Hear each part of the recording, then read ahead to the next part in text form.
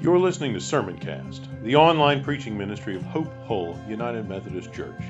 Be sure to visit us at hopehullumc.org/sermons, where you can subscribe to future episodes of Sermoncast and browse our archive of past messages. Thanks for tuning in. There's a lot of distance between us and the Christians of the first century. You probably don't need me to tell you that, so we'll just state the obvious. There's a lot of distance. They live in a different world. They struggle with different things, and we've seen that as we've been working through Galatians, right? The conflicts of the first century church are not exactly the same as the conflicts of the 21st century church. They've been arguing over whether or not non-Jewish disciples should be circumcised, right? So like modern Christians argue over the old color of the carpet thing. Ancient Christians argued over ritual surgeries. Kind of a different thing, and we can feel that distance. Like it's another world. Like we don't understand that. We don't get it. That's fine. Okay. That does not mean, however, that we have nothing in common with them. And Galatians chapter 3 is one of those places that draws our attention to a struggle that we share in common with believers, not only in the first century, but in many ways throughout the century, throughout all of the church's history. This chapter is about the relationship between the Old and New Testaments, right? The law of Moses and the gospel of Jesus. And this comes up pretty regularly. Different Christians take somewhat different attitudes to this, but all of us wrestle in some way or another with like how these go together. You know, we've got all these laws and all those commandments, and I really like shrimp and barbecue, and apparently those are off limits, and I'm not sure how to integrate that into my Christian life and the mission. And so you get kind of a spectrum of attitudes towards the Old Testament and how it relates to the New Testament. One of those is kind of a hands-off, I don't really get that, this law, that story, that guy, I can't pronounce any of the names, and I don't know what to do with it, so I'm just going to kind of not read it and ignore it. I'm not going to ask you to raise your hand, but a lot of us are probably there. We get up, it's the beginning of the year, we're going to maybe do our Bible in a year reading plan, and we're reading, and the first few chapters are great. You got Adam and Eve and the serpent, and it's exciting, and we're kind of reading through it, and then you get on in, a few chapters into Genesis, and there's that guy who kills a bunch of people, and all right, there's a plot, it's moving along, and then the other guys do the thing to their brother where they throw him in a pit and lie to their dad about him being dead, and you're building some momentum, and you're reading along, and then you get to Exodus, and there's the plagues and the Red Sea, and it's all great until you get to the laws, and you begin to lose steam. Amen? Amen. And if you make it through the laws that are in Exodus, you got to deal with Leviticus. And most people don't survive Leviticus. It's just reality. Occasionally you'll persevere, but so that's one. We want to, we don't get it, so we just sort of leave it to the side. And then there's another end of the spectrum, and this one is where people kind of come along and say, so I've read this, and I think we all just need to do it. Like I've got folks that I've been in church with before who would insist that you're pretty much not a Christian if you don't follow the Mosaic law to the T, right? And so I think most of us intuit that that's probably not where we need to be. And most of us know we ought to be trying to understand the relationship between Abraham, Moses, and Jesus, but we struggle with it. And so you've got these two extremes, and a lot of us are somewhere in the middle, aren't we? Maybe some days we're on one side of the spectrum, other days we're on the other, but we're in there somewhere, and we're kind of struggling and working through it.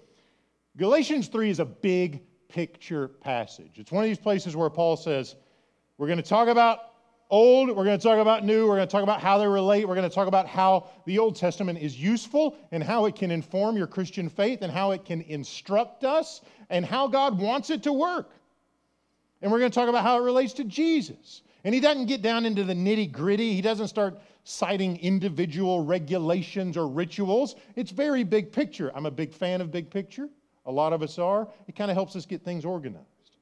So when we come to Galatians 3, Paul wants to help the Galatians and us deal with these difficult things.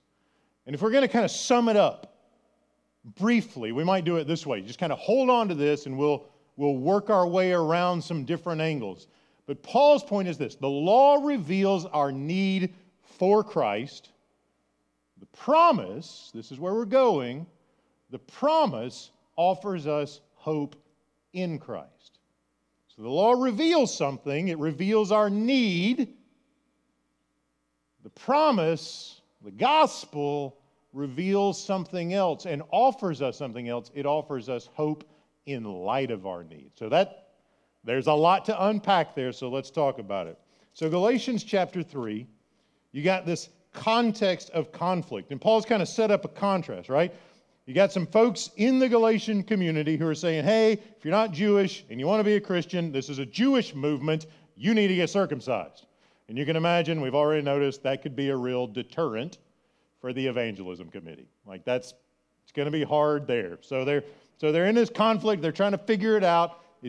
Galatia wasn't the only place where that happened. If you read through Acts, this is happening in Jerusalem. They're getting together. What do we require? How are we going to do this? What's going on? And Paul sort of says, all right, look, there's this, you've got the works of the law on the one hand. You've got the Old Testament. You've got Moses. You've got these kinds of things.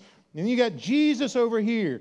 And one God is doing all the work, but they work in different ways. And now that Jesus has shown up, we're making a shift into kind of a different sphere, right? And this is how God relates to us. And he uses the big picture piece, and this is crucial.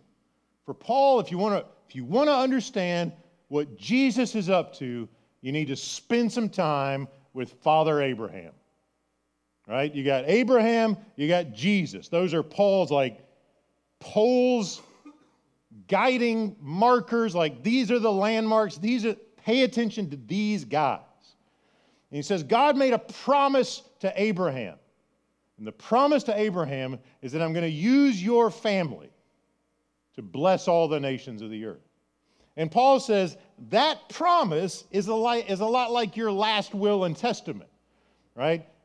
You do the will thing, you get it notarized, it's done, you can't change it without a whole lot of really complicated procedures. It's done, you don't mess with it. You die, you do it, they do what you say to do, right? The promise to Abraham, I'm going to use your family to bless all the families. Paul says that's the key piece. That doesn't change. Nothing that happens anytime after that changes the fundamental promise to God, your family, your offspring, your descendants. Some translations will say your seed, right? Your sons and your daughters will inherit the land and bless the nations. That's the fundamental thing. And Paul says that is answered with a big yes exclamation point when Jesus shows up. And this is where Paul's apparently a grammar nerd. I don't know if any of you are grammar nerds, but Paul apparently was. Because he's reading, this is Genesis 17, he's reading, first 5, 6, 7 verses. He's talking about the promises to Abraham. It does not say, Paul says, this is verse 16, and to offsprings with an S. And you might be thinking, you're really getting kind of nitpicky here, Paul. What in the world? Surely Abraham thought God meant all of his family. But Paul says, no, the promise is in the singular. The promise is in the singular. It means one particular offspring, one particular descendant, one, not many. Read it again. Now the promises were made to Abraham and to his offspring, singular. It does not say to offsprings, plural, as of many, but it says, and to your offspring, that is to one person. And so the question is kind of well, who's the one person? And Paul says, Captain Obvious, it's Jesus.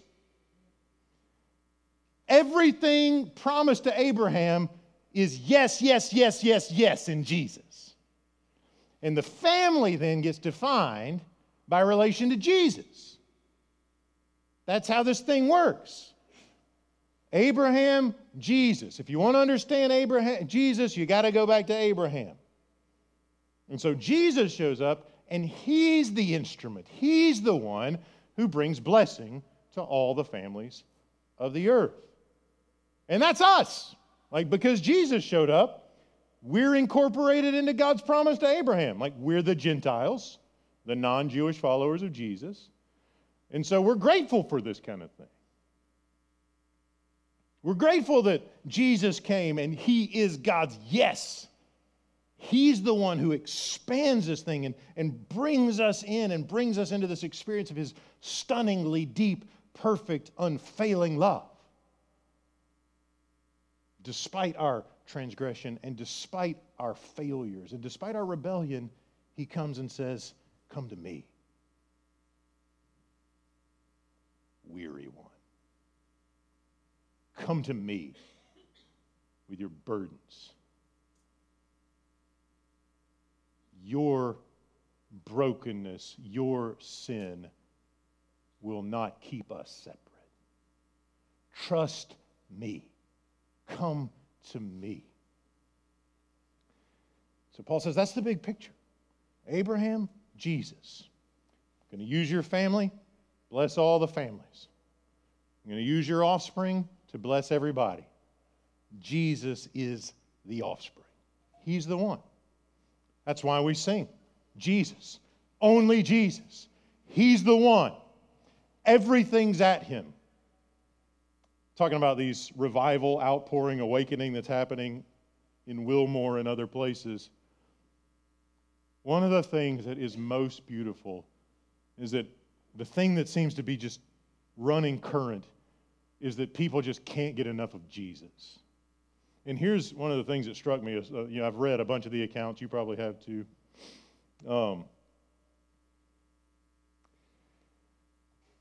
of the students sort of was remarking, like, typically in church,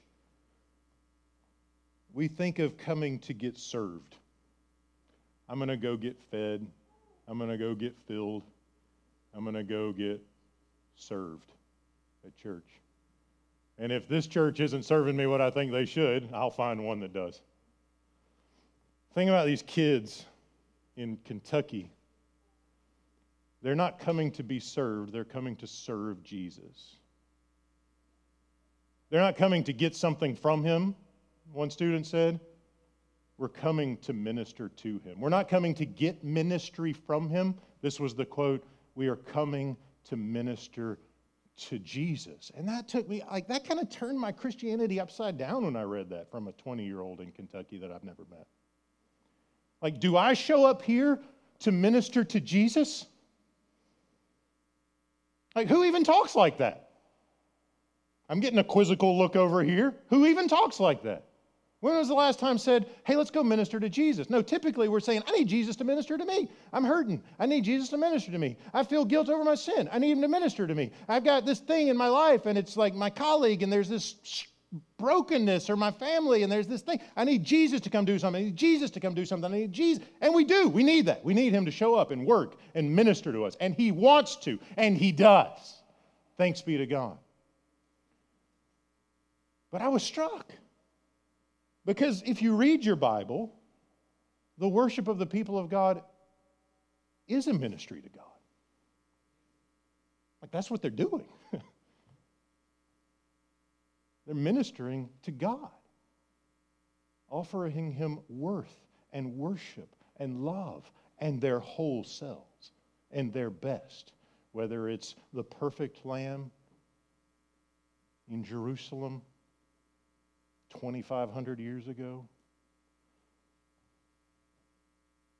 or a heart with nothing held back today. Do you come here to minister to Jesus? Only Jesus. Because until we flip into that mode, our Christianity will not be what it's supposed to be.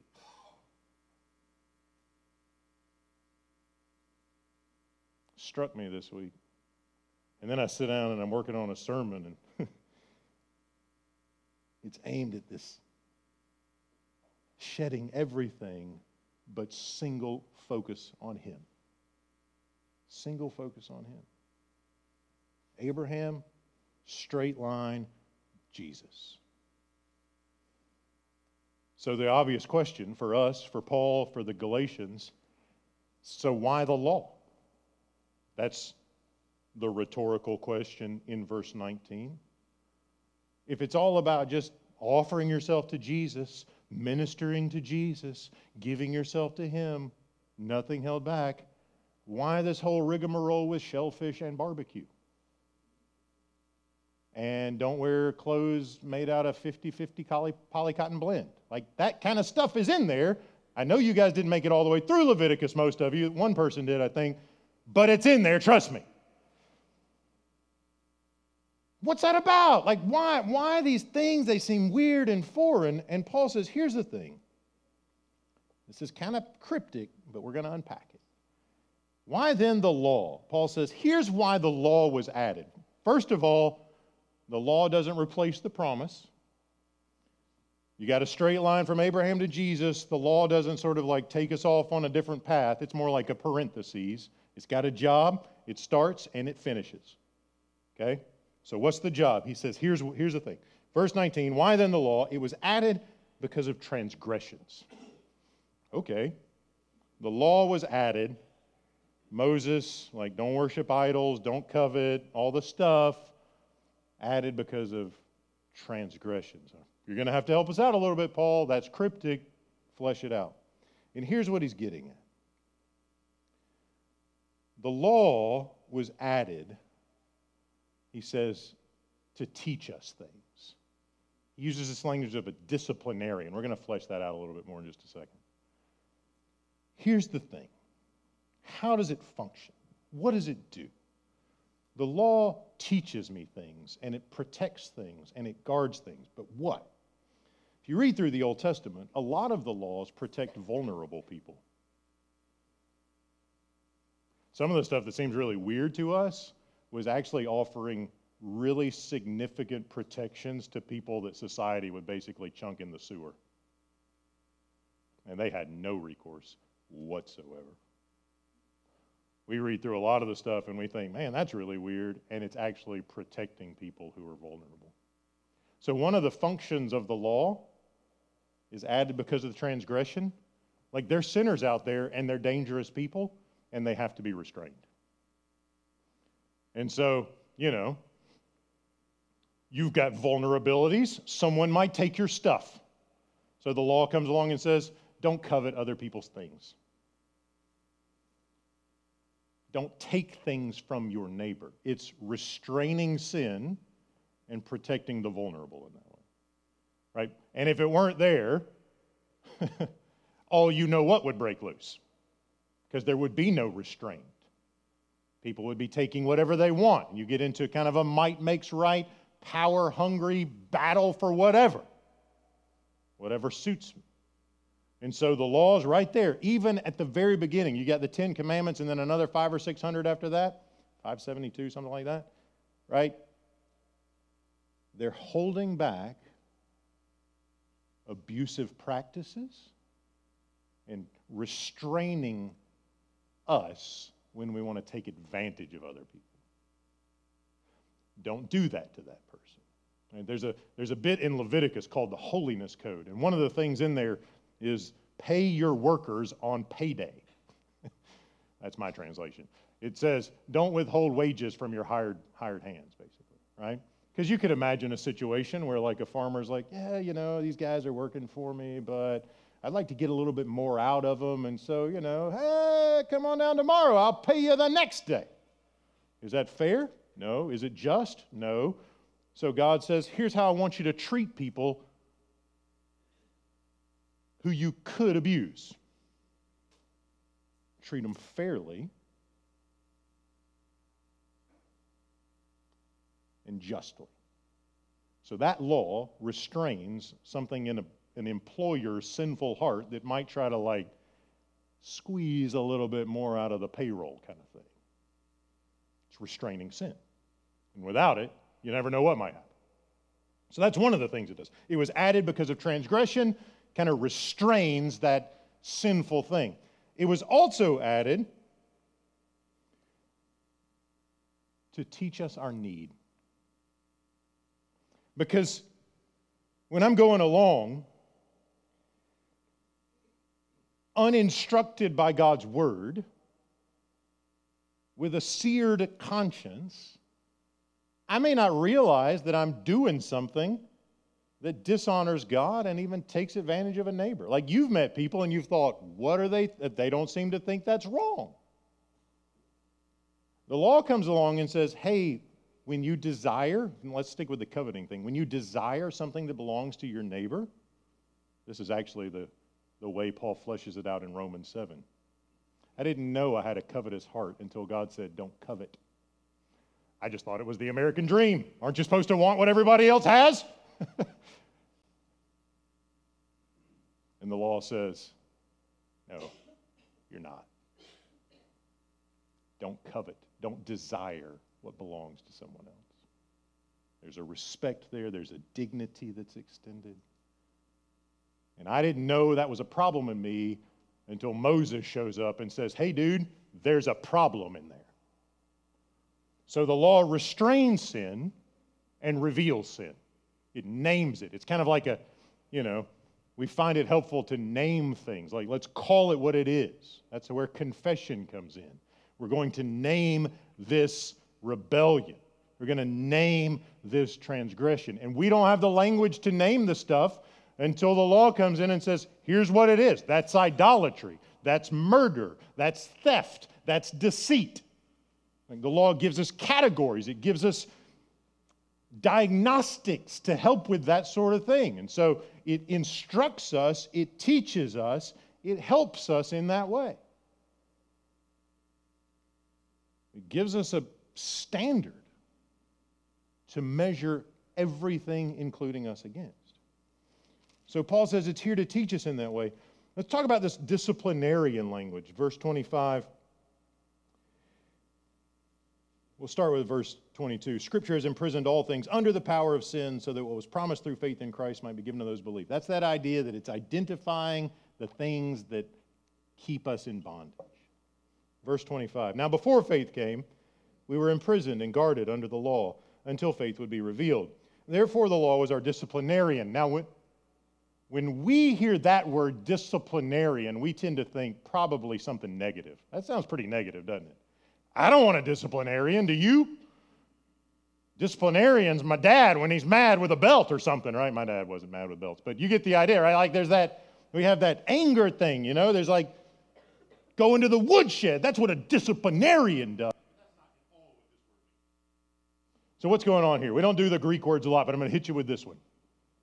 Paidagogos. You want to say it with me? Anybody? Anybody want to grab a microphone and come up here and try to say it? It's not quite as hard as some of the ones in the Old Testament, but there it is. Paidagogos. 2 words. One of them is child, paidos, and the other one is ago, which means to kind of lead along or to go along. And the idea is your paidagogos is the trustee of a wealthy Roman child. So if you're a wealthy Roman citizen, you're going to have a slave in your house or you're going to hire someone, and they're going to come along and they're going to be responsible for enculturating your children. They're going to teach them when to go down to the temple to Zeus, when to go down to the temple to Artemis or whoever, right? How to tie their sandals, which hand to hold the scroll in, which shoulder to put the toga over. All the stuff you need to actually function in Roman culture, the paidagogos gave it to you. Now that sounds pretty helpful, doesn't it? It's what we do with our own kids. Here's how you tie your shoes. Get your books for school. Put them in your backpack. Like all the stuff, like how to tie a tie or button a shirt or how to shake a hand, right? Enculturation. All the stuff to do. All the stuff that we expect. So what's going on here, right? So Paul says the law's like that. The law teaches us. It instructs us. It's not a bad thing. It's not a negative thing. It's like parents teaching their kids how to use a fork so you can feed your face. It's instructive. It's like a babysitter who's going to care for you. It's like a teacher who's going to instruct you. It's all that stuff rolled into one so that you can become a contributing member of society. Right? So when you hear that disciplinarian language, that's not a negative thing. It's not a bad thing. It's a good thing. That's why Paul says the law is not opposed to the promise. It prepares us for the promise. It teaches us that we're sinners. It teaches us that God takes sin very seriously. And it teaches us that no one in the world comes in neutral.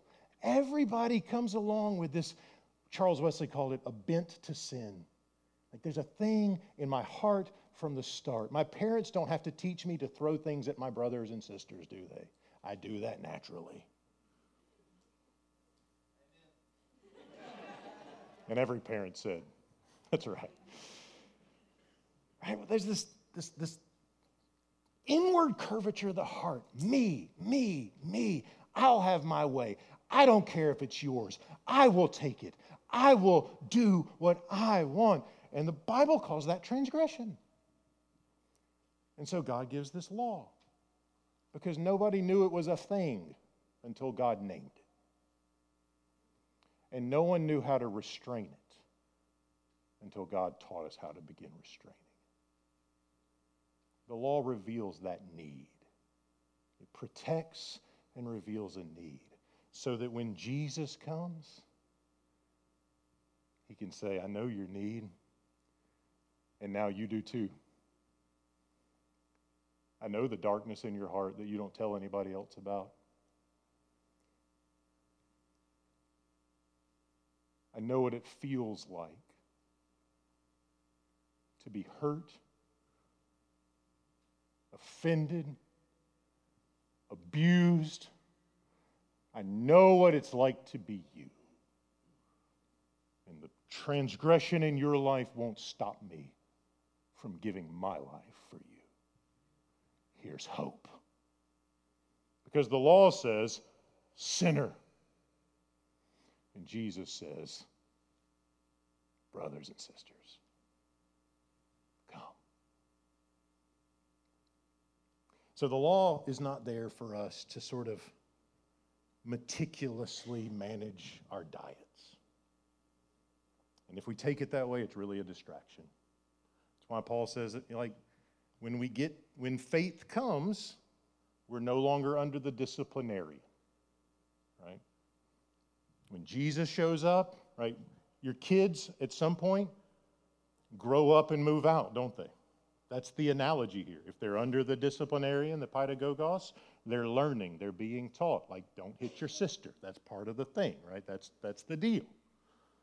But eventually, you got to trust that they learned. And they have to go and grow up. And that's the image Paul is giving us here. Like, moving from Moses to Jesus is a maturity thing. So we don't want to go backwards. And so for Paul, he's saying, like, if you require everybody to be circumcised to be a Christian, it's like they're regressing in their growth, not progressing and maturing. Going back to childhood ways instead of growing up into Jesus, who gives us hope. Only Jesus. The law, he says, can't make you alive. It can only tell you you're condemned. The law can't give you righteousness. It can't forgive you. It can only tell you how bad you are. But you need to know that. Because as our estimation of our own fallenness grows, the beauty of Jesus' grace also grows. The more I discover about how dark my heart is, the more beautiful he becomes in my eyes. Because he already knew. And it didn't stop him from stretching his arms and allowing his body to be pierced and his blood to be shed so that I could become his brother and be welcomed into his family. There's hope in that. And in this season where we're kind of going through some transitions, I want us to remember that hope is in our name. We're going to get a new sign. The first word on the sign will be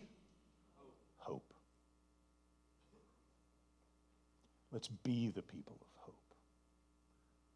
Let's be the people who find the broken and the condemned and the hurt, and we say, come on, Jesus, only Jesus. He's where you find hope. He's where you find forgiveness. He's where you find restoration. He is where you find perfect love. Only Jesus. Only Jesus.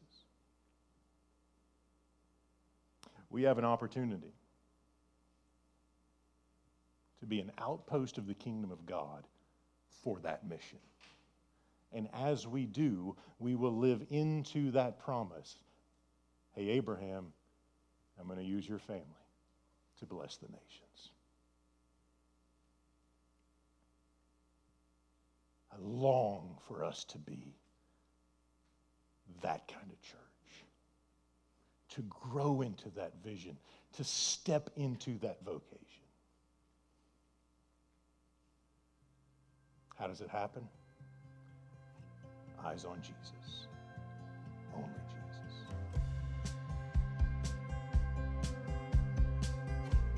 You've been listening to Sermoncast, the online preaching ministry of Hope Hull United Methodist Church. If you enjoyed this message, consider sharing it with a few friends. Remember to visit us at hopehullumc.org/sermons and subscribe to get notified when new content is posted. Thanks for listening.